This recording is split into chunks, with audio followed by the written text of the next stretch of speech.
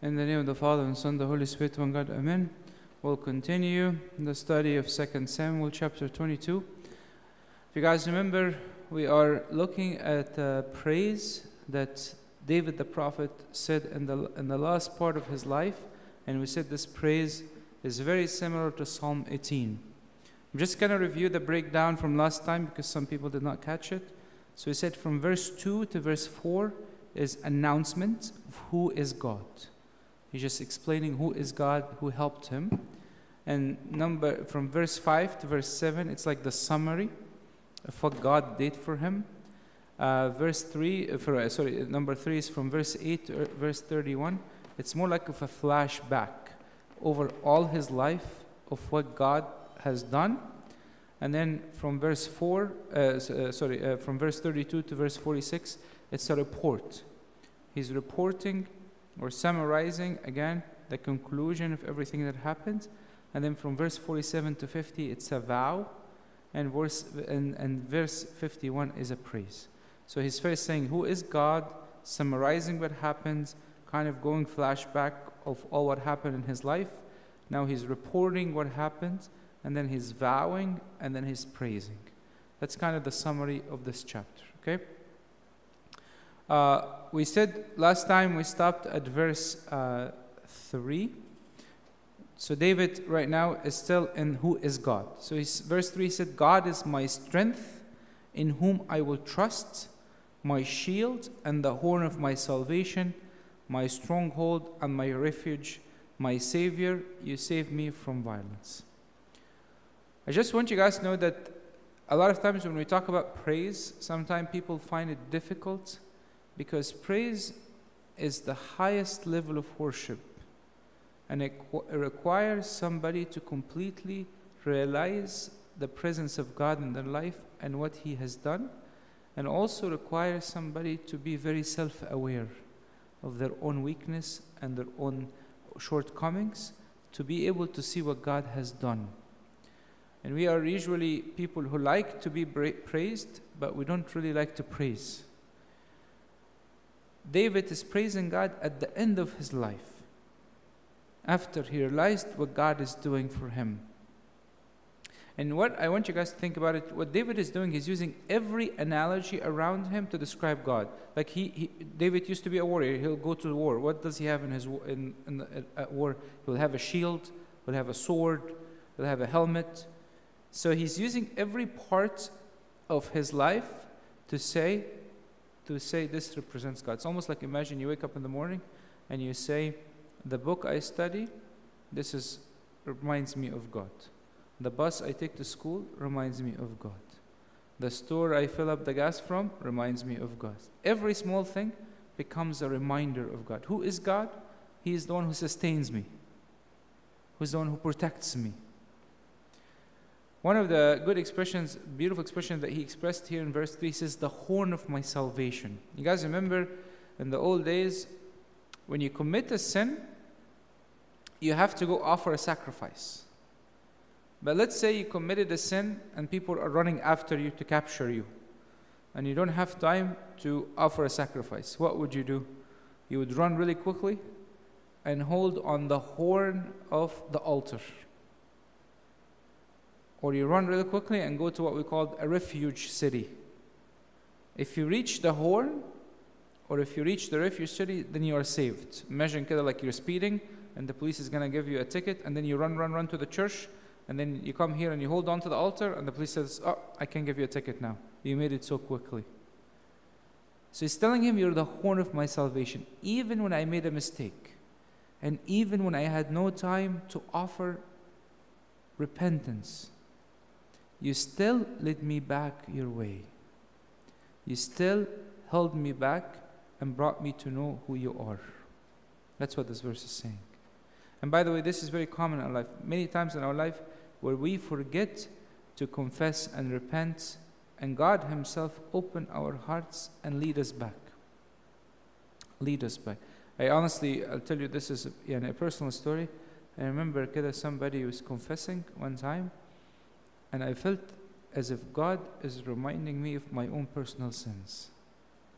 Everything this person was saying was almost something that I felt I've done and I can relate to, but I wasn't diligent enough to remember them. So what's happening here is he's telling him, you are the horn of my salvation. There is no way I would have repented. There is no way I would have even realized my sin unless you came to me. He's telling him, you're my stronghold. A stronghold, you guys know, for example, in the monasteries in Egypt, right? There's something called hisn, or stronghold. What is hisn or stronghold? And this used to be common in the old days.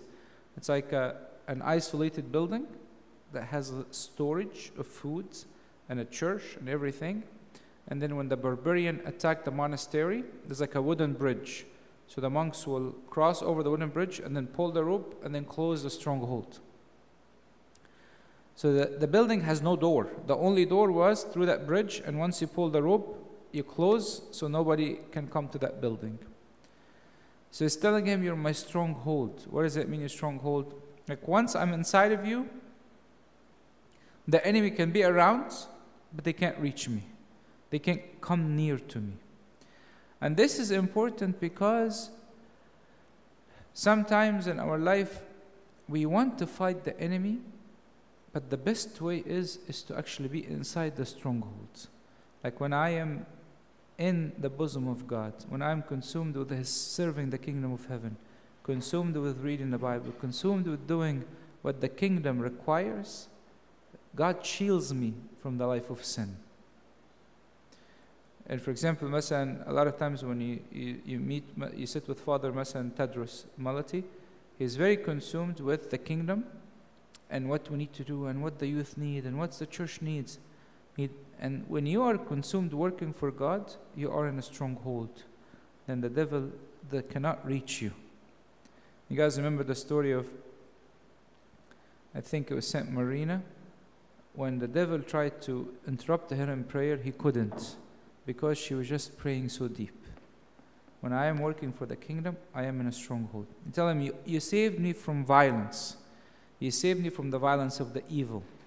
Like, the devil cannot do anything to us unless he gets a permission from God.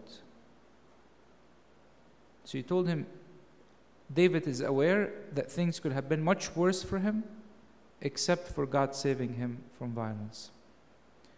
He says, I will call upon the Lord who is worthy to be praised. So shall I be saved from my enemies. Here, David is doing something beautiful. He says, I call upon the Lord who is worthy to be praised, who saved from my enemies. He says, look at my life. And through my life, I could tell you this, that God saved me. And now I'm standing to praise Him. And I could tell you this with a lot of confidence, that when we look at our life, there were so many forks in the road. A friend that you have met, that if you would have walked with them longer, you would probably not be in the church today. For example, a place you moved to, if you would have stayed there longer, you would not be here today. A decision you have made, if you would have continued with that decision, you would not be here today. So he says, look at me, look at my life. And my life is a manifestation of God's deliverance, and I'm here to praise Him. And that's important. The ability to see that a lot of things in my life that happened to me was God sheltering me from where I need to be. Okay? Now, from verse 5 to verse 7 is like the summary of what happened. So, until verse 4, he's saying, who is God? God is my stronghold. God is my shield. God delivered me from my enemies. Now he's saying the summary of what happened. He says, when the waves of death surrounded me, the floods of ungodliness made me afraid. Obviously, David reached many times where he was about to die. And even some of the closest people to him, like his messenger, the commander of the army, wanted him to commit evil. But it says, the waves of death surrounded me. Many times, death was so close. Remember, many times, for example, he would be in the same cave as Saul. Or one time, he was captured. He was in a land of the Philistines, and he had to act crazy so people don't take him captured. Many situations where David was so close to death. So close. Somehow God delivered him. Many situations where people offered him to sin, to kill Saul, to disobey the commandments of God in vengeance, but he would continue to say no. And he realized that this because God. Why did he realize this? If you guys remember the life of David, he usually messes up when he's away from Judah, when he's away from Jerusalem, when he's away from prayers. When does he behave? When he's back to his own land, when he's back to worship, when he's back to his relationship with God. Okay? He says, the sorrows of Sheol surrounded me, the snares of death confronted me.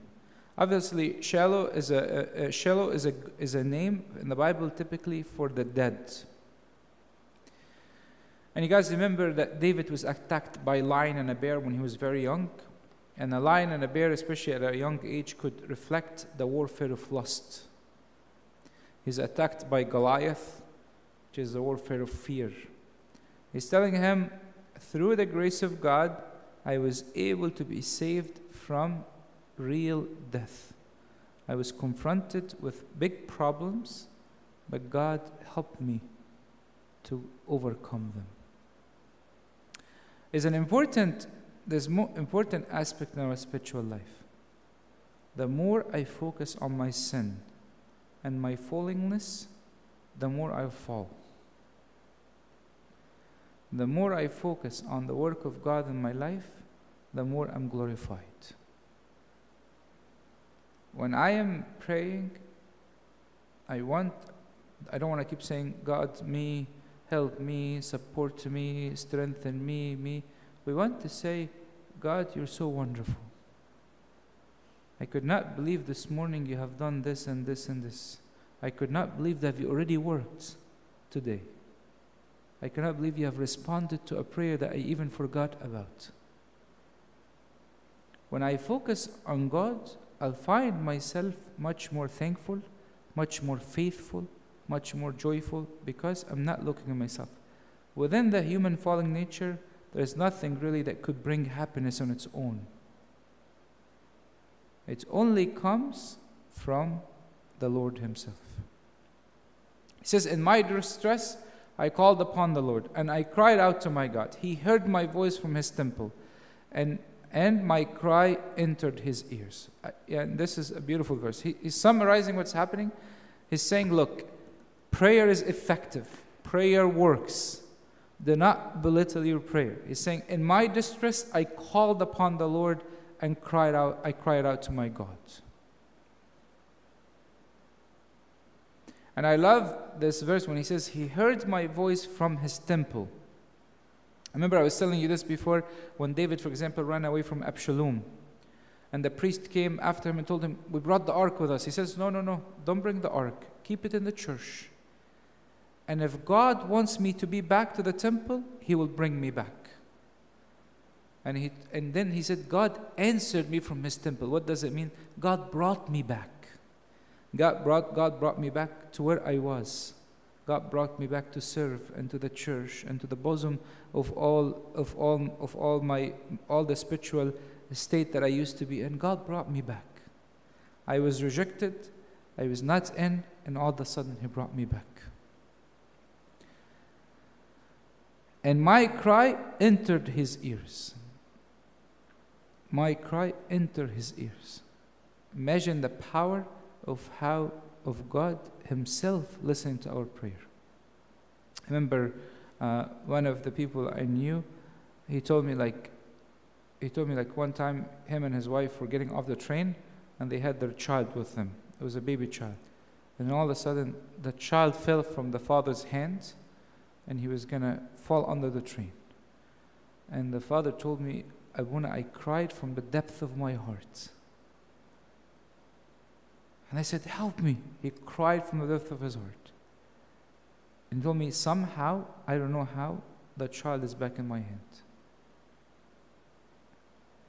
There are moments when the cry from the depth of the heart shakes the kingdom of heaven. Sometimes our daily prayer, because they are so not in tune with what God wants us to be, they almost make us run dry, not fiery, because we're focused a lot on ourselves. But when you truly cry, not for the need of my own, but the need according to the heart of God. I'm going to go just a bit off tangent. I want to come back because that's an important prayer. In the Bible, the scripture says, pray for one another that you may be healed, in James. So what happens if we don't pray for one another? We will not be healed. My prayer has an impact on the whole church. And if I don't pray for the church will suffer. You understand that? My prayer has an impact on the church. If I don't pray for the church, the whole church will suffer. We don't want to underestimate the power of prayer that are offered on behalf of the church, on behalf of the kingdom. When a father stands and prays for his house, when a servant stands for his class, when a priest prays for the congregation, big difference. Big difference. Pray for one another so healing can happen. Healing can happen. I'll tell you a story I'll never forget in my life. One time I was praying liturgy, and when I was a deacon, and I was not able to focus at all, very distracted, and I was very kind of saddened because I really wanted to pray. That day I was actually serving in the altar, so I came out of the altar, went to the back of the church. There's a servant who was very, very close to me. He's an uncle, and I whispered in his ears, and I told him, look, I can't pray at all. I beg you, please pray for me in this liturgy. I need this time. And I know this man, and we have a special connection. Ali, don't worry. We're going to fight for each other. And then I went back to the liturgy, and I promise you, is one of the most memorable liturgies in my life. When we pray for one another, there is power. The church grows stronger. Because praying for one another is according to the heart of God. From verse 8 to 31, he's now talking about flashback of what exactly happened. And I love, by the way, what David is doing, because the more specific you get in your life of thanksgiving with God, the more joy you will receive. And the stronger your faith will be, and the stronger the word of God will last in your heart. It says, then the earth shook and trembled, the foundation of heaven quaked and were shaken because he was angry. What is David saying? When I pray to God and I cry out to him, what happened? The whole world shook.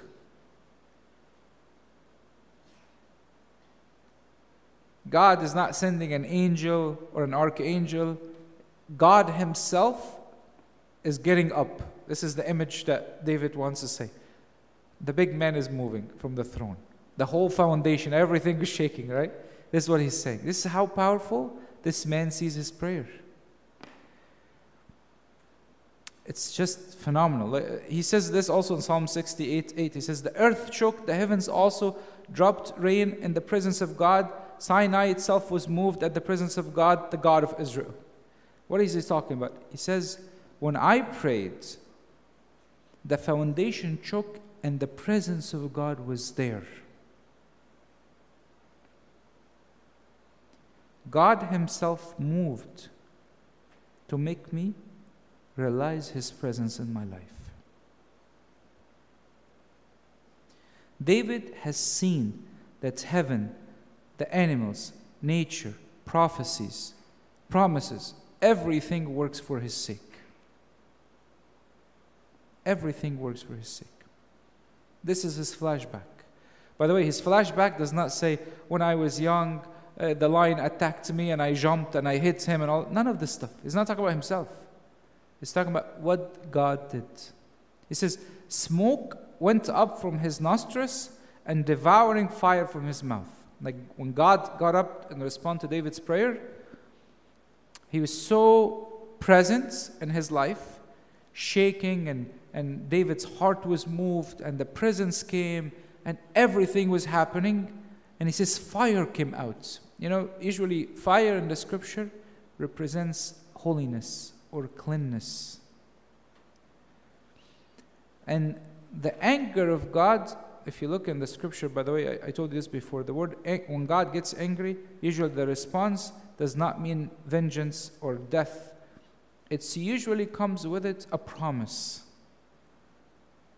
or an act of forgiveness or an act of love. When God gets angry, He gets angry at seeing His children failing. He gets angry at seeing the devil overpowering them. So He's angry not at you. He's angry for you. That's what He's doing here. Fire came. You see this also in Isaiah. Isaiah loves to use this. He says, who says, keep to yourself, do not come near me, for I am holier than you. These are smoke in my nostril, a fire that burns all day. So see here, for I'm holier than you, these are smoke in my nostrils. So the smoke that comes out of God is there to make us holy. This fire is there to make us more like Him, more set apart for Him. Look at what it says, beautiful verse. He bowed the heavens also and came down with darkness under His feet. Like, what is He saying? He says, God came so angry, He shook everything, and what did He do? It's almost like He opened heaven. He opened the curtain. That's what He's saying. We say this about Saint Mary, right? God looked from above, He could not find anybody like you. He looked, opened the clouds, looking from the top. That's exactly what He's saying.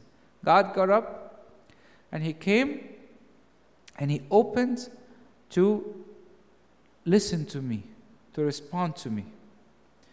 And He says He came with darkness under Him. He's describing God as the rider of the sky, rider of the clouds. And you see this a lot in, for example, Psalm 68. To Him who rides on heaven of heavens, which were of old. Or Psalm 104, He lays the beam of his upper chamber in the waters, who makes the cloud His chariot, who walks on the wings of the wind. God is coming.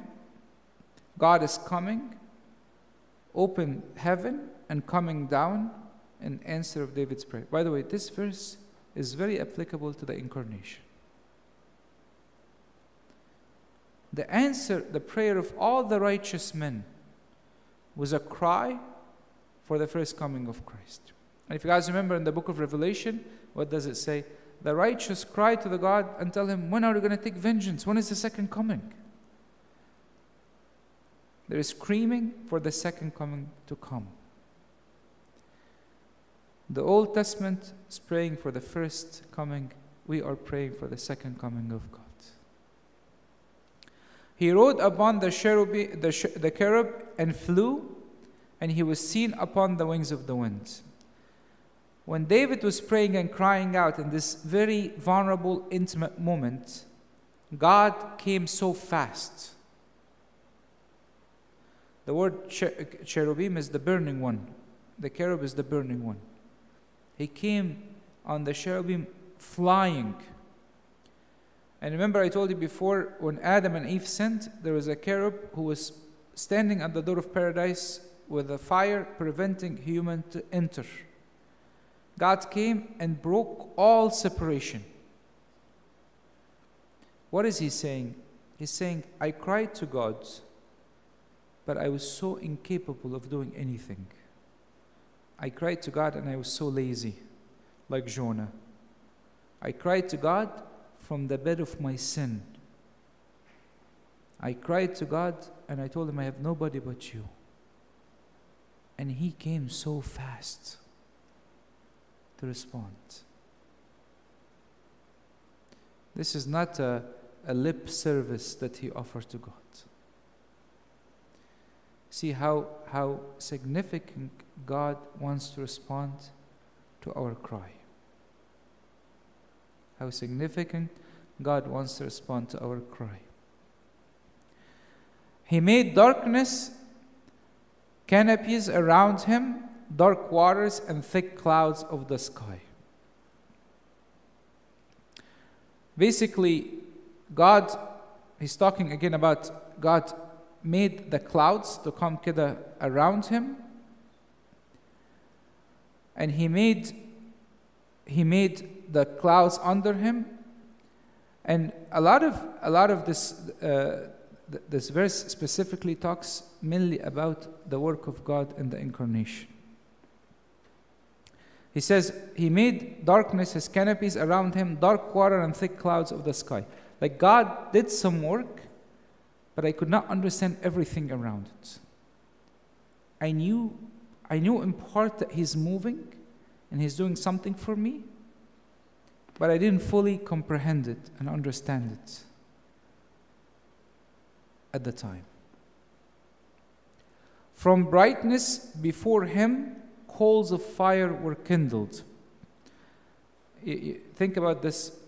This is, by the way, a very beautiful verse. He's talking first, God is getting up, okay, and opening the clouds, and now there are coals of fire are kindled. Coals of fire are what? More likely lightning and thunder. So he's now adding an imagery of God is in the cloud, there's thunder, there's lighting. It's almost what some scholars call a mode of theophany. There is a mode of transfiguration, a mode of revelation that's happening. When David cried to God, God made him holier. When David cried to God, God showed him his presence. When David cried to God, God transfigured him, just like he transfigured Moses and Elijah. God showed him his glory. No details of war, by the way. No details of anything. David is not going to waste his time saying when Goliath came in the morning, he was making fun of people and I woke up early, and none of this nonsense. Somebody is super consumed with God.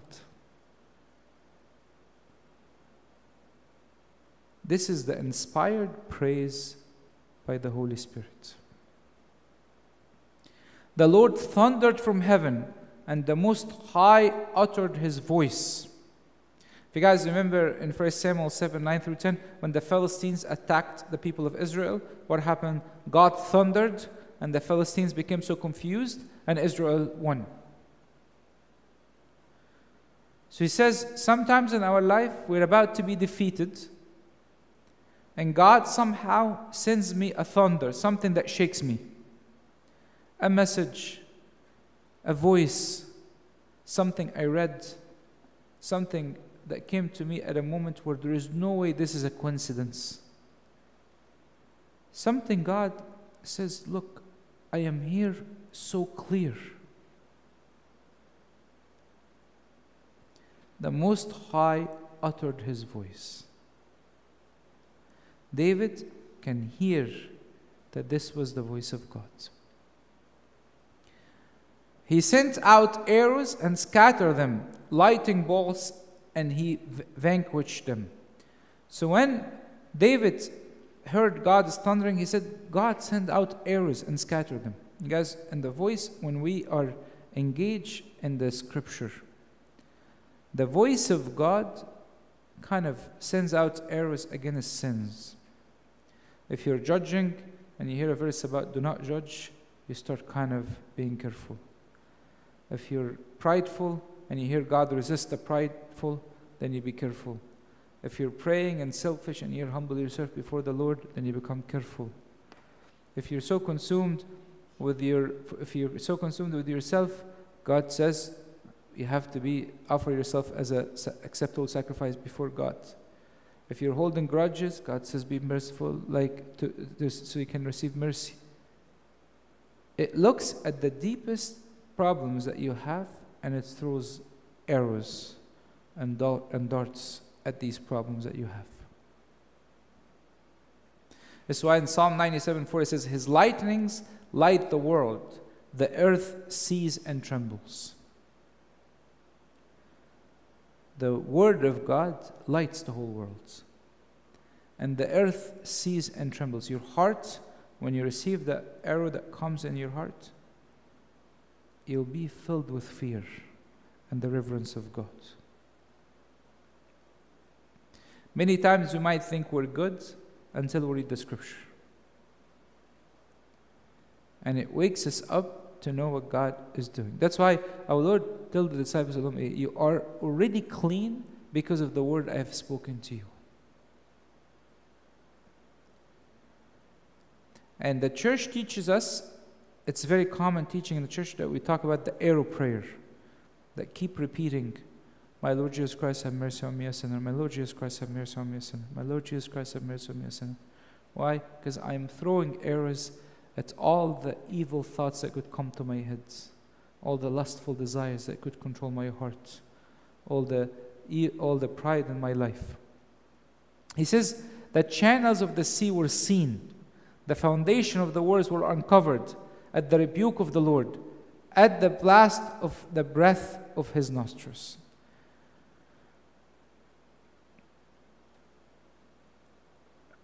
In the answer of David's prayers, God did everything that people could imagine and not imagine.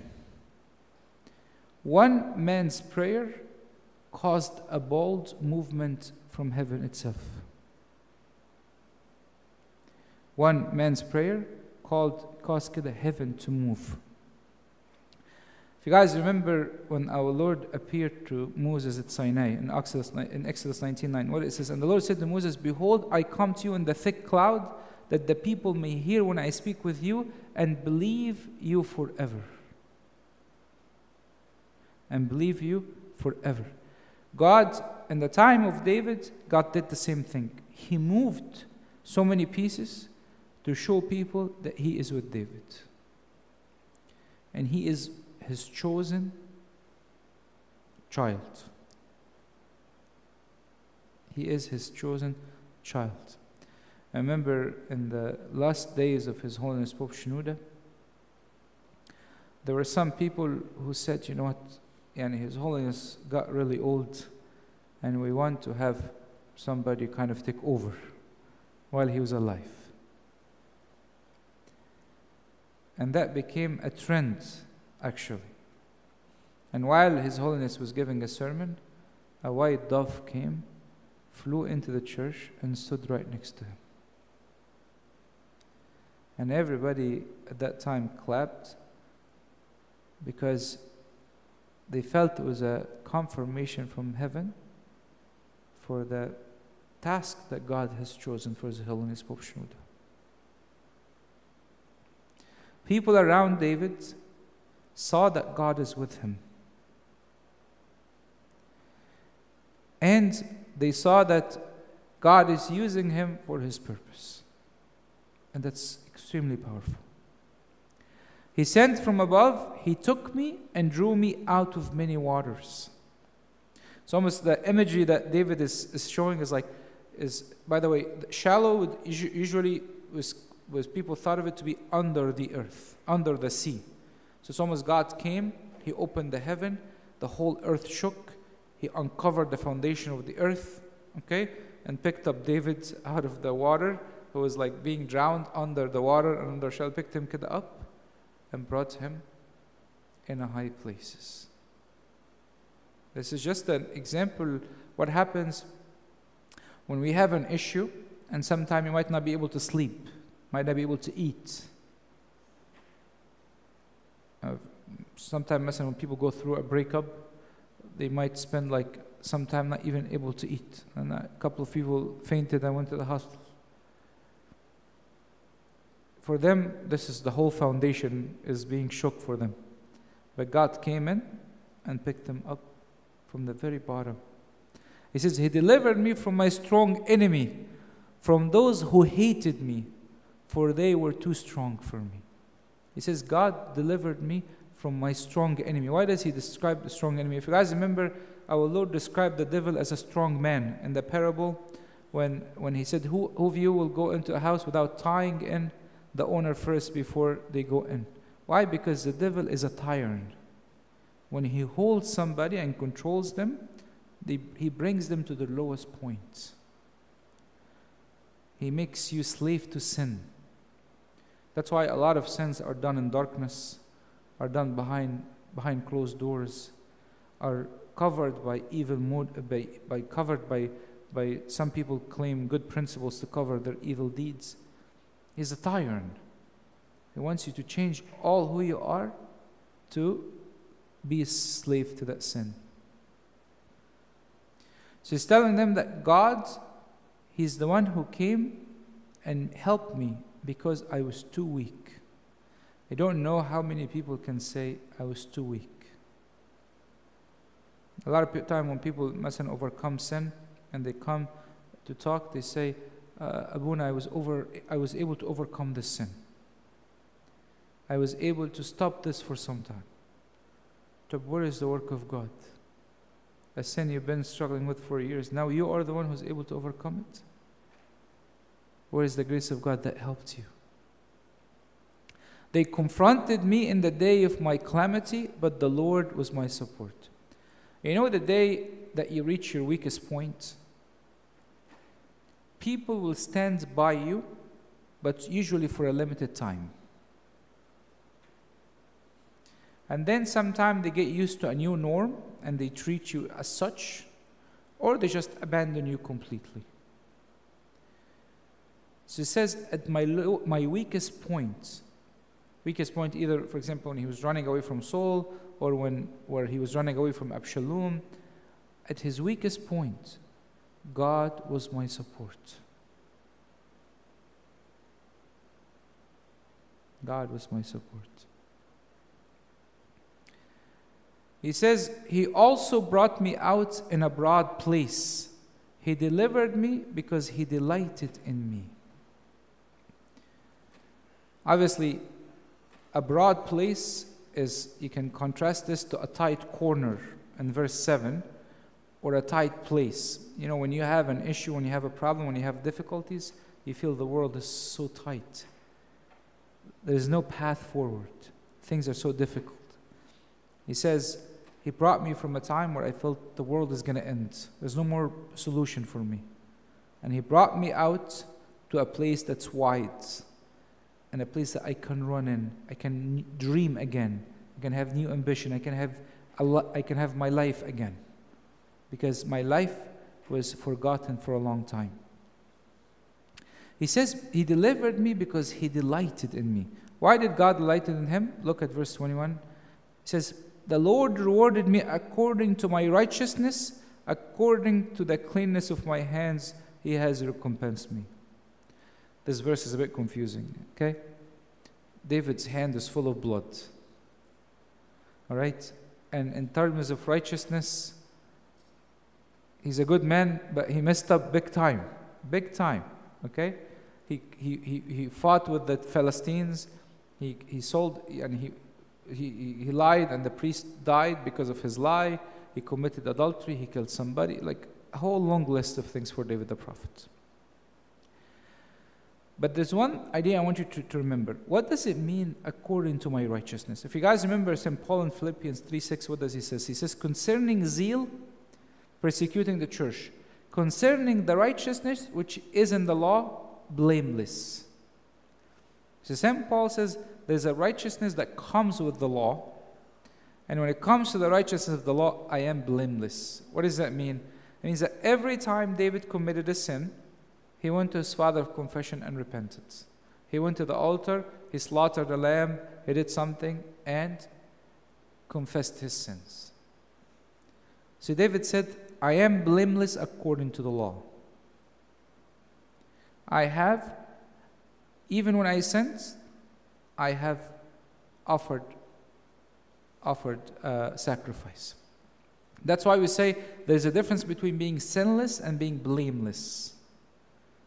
Sinless, it means you have sinless, that's only God. Our Lord Jesus Christ is the only one who's sinless.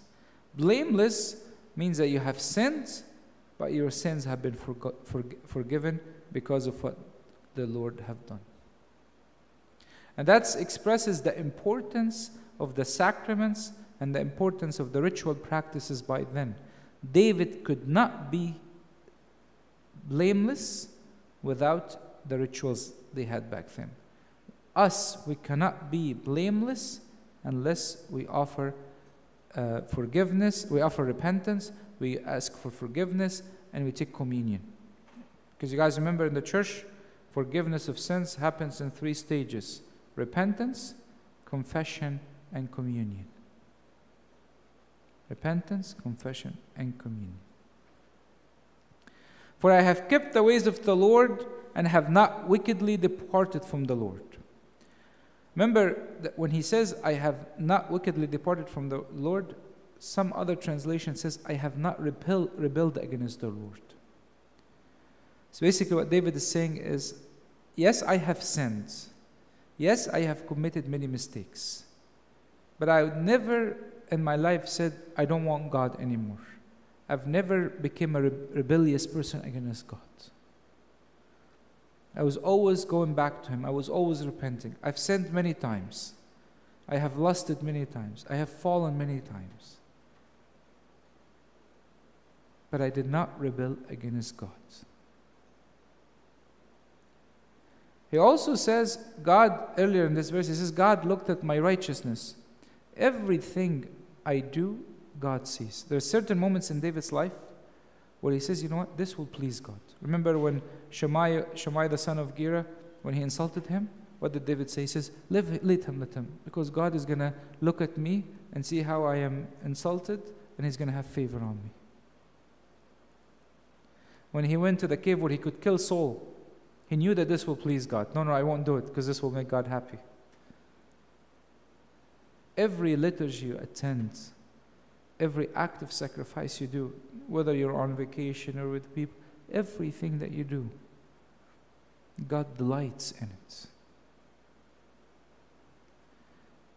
Be careful not to rebel against God. Sinning is different than rebelling. We'll do one more verse. For all His judgments were before me, and as for His statutes, I did not depart from them. David did something significant. He started reading the scripture daily. He says, all His judgments were before me. And as for His statutes, I did not depart from them.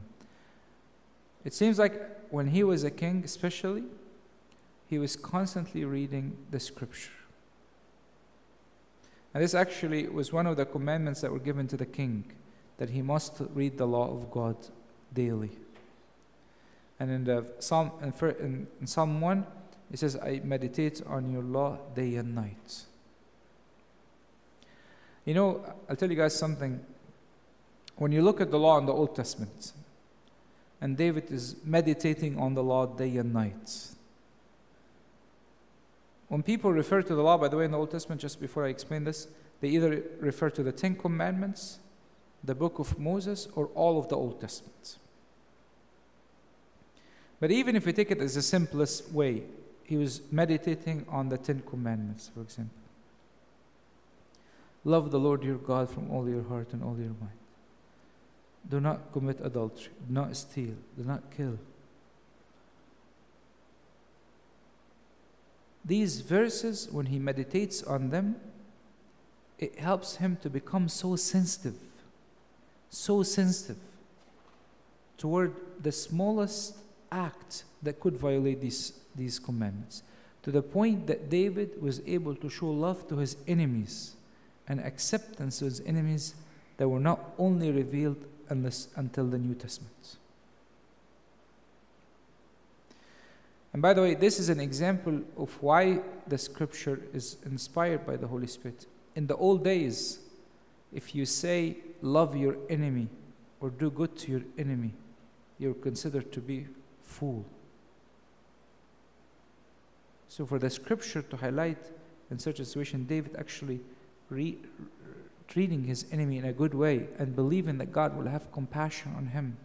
Because of that, it shows that this man meditated on the law day and night. God opened for him the ways he can see some of the ends of the commandments, some of the highest level of the commandments that we only get to see in the New Testament. And glory be to God forever and ever. Amen.